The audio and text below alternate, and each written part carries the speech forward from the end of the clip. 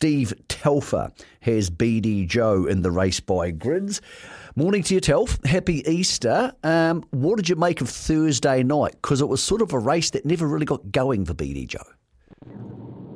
Yeah, morning, fellas. Look, I was a bit disappointed he didn't keep up with those the first four over the last half mile, but he did have a decent blow after it, and it was his first run for 5 or 6 weeks. So look, he's come through the run great.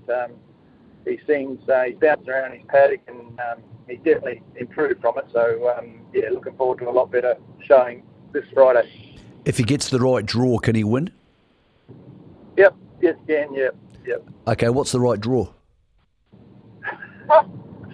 Well, it's either to lead or follow the right horse, mate. So he's very good in front, and he's got good gate speed. So if he can draw somewhere where that can take place, and that'll be the first port of call. Mate, Ultra Wise Guy was in the running to be one of the emergencies. I see he is no longer in the running for that. Is he not as well as he can be, or you just weren't interested in being an emergency?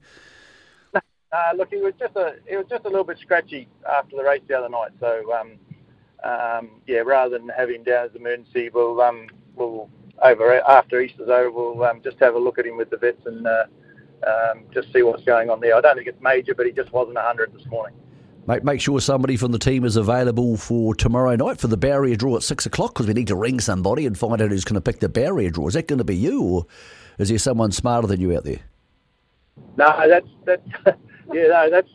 Stocky, because he doesn't trust me after I drew, what was it, 15 or 16 in the Cup last year. So, Well, I got bumped from that job, mate. Yeah, well, sounds like you're pretty crap at it, so good job. Okay, lucky you're a better horse trainer than you are a barrier picker. That's Steve Telfer.